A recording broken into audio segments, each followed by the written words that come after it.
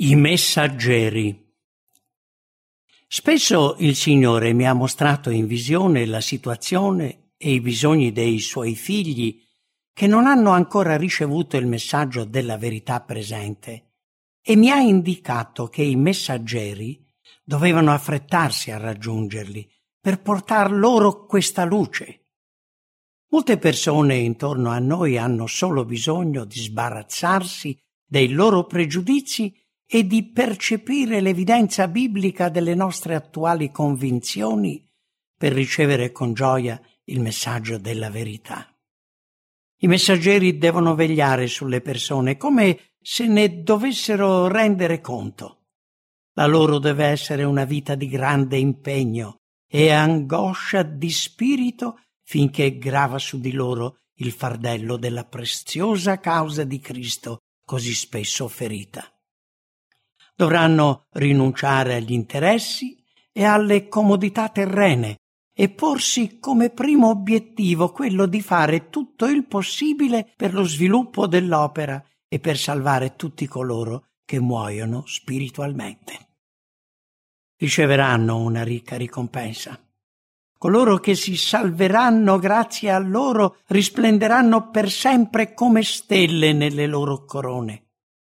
Per tutta l'eternità godranno della soddisfazione di aver fatto tutto ciò che potevano per presentare il messaggio della verità nella sua bellezza e purezza a chi l'ha amato e ne è stato santificato, ha goduto l'inestimabile privilegio di esserne arricchito, di essere stato lavato dal sangue dell'agnello e redento in Dio. Vidi che i pastori, prima di presentare nuove e importanti dottrine che ritengono sostenibili con la Bibbia, dovrebbero consultare coloro in cui hanno fiducia, che sono stati pionieri del messaggio biblico e sono saldi nella verità.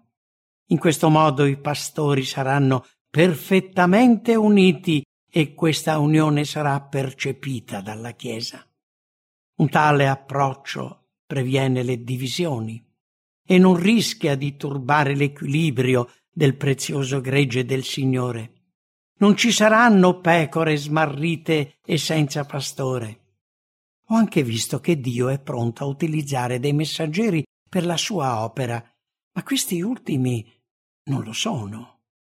Sono troppo superficiali e frivoli per esercitare un influsso positivo sul gregge e non sentono la responsabilità dell'opera da svolgere e il valore delle persone come dovrebbero fare dei messaggeri di Dio. L'angelo disse: «Purificatevi, voi che portate i vasi del Signore.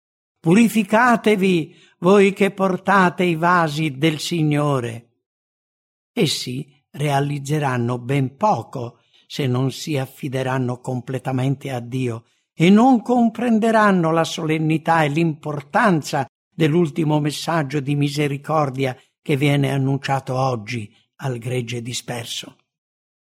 Alcuni che non sono stati chiamati da Dio sarebbero disposti a proclamare il messaggio, ma se si rendessero conto dell'importanza dell'opera da svolgere e delle responsabilità di un simile incarico, si fermerebbero spaventati chiedendosi con l'Apostolo: chi è all'altezza di questo compito?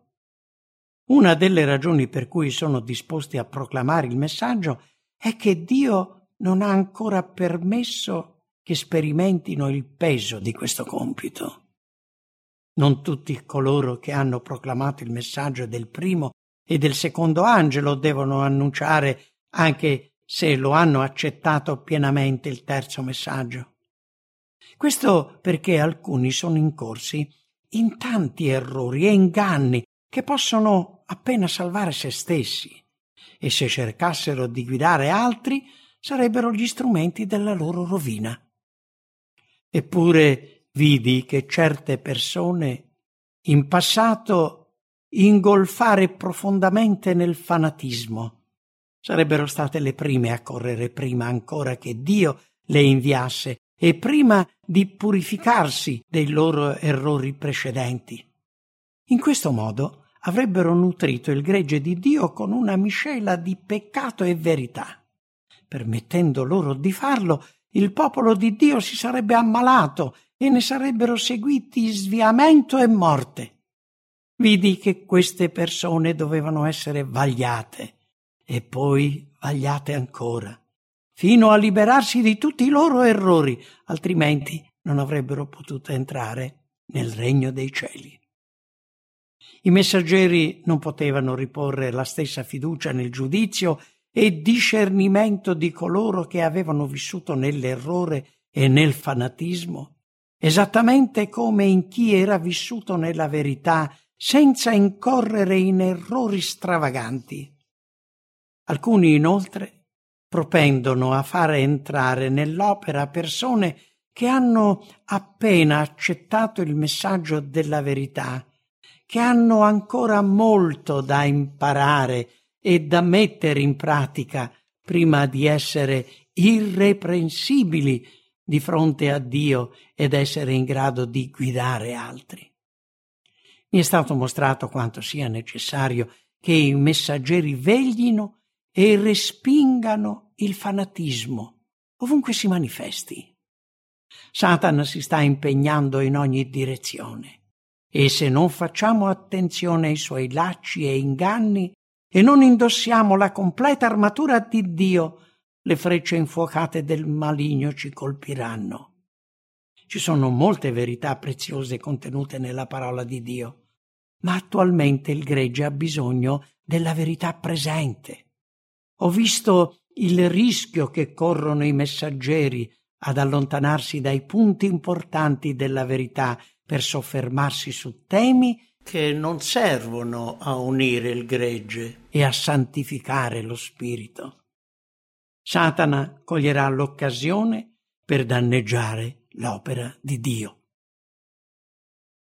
Ma soggetti come il santuario, in collegamento con i 2300 giorni, i comandamenti di Dio e la fede in Gesù servono perfettamente a spiegare il passato del movimento dell'Avvento e mostrare qual è la nostra posizione attuale, a rafforzare la fede dei dubbiosi e offrire certezze in vista di un futuro glorioso.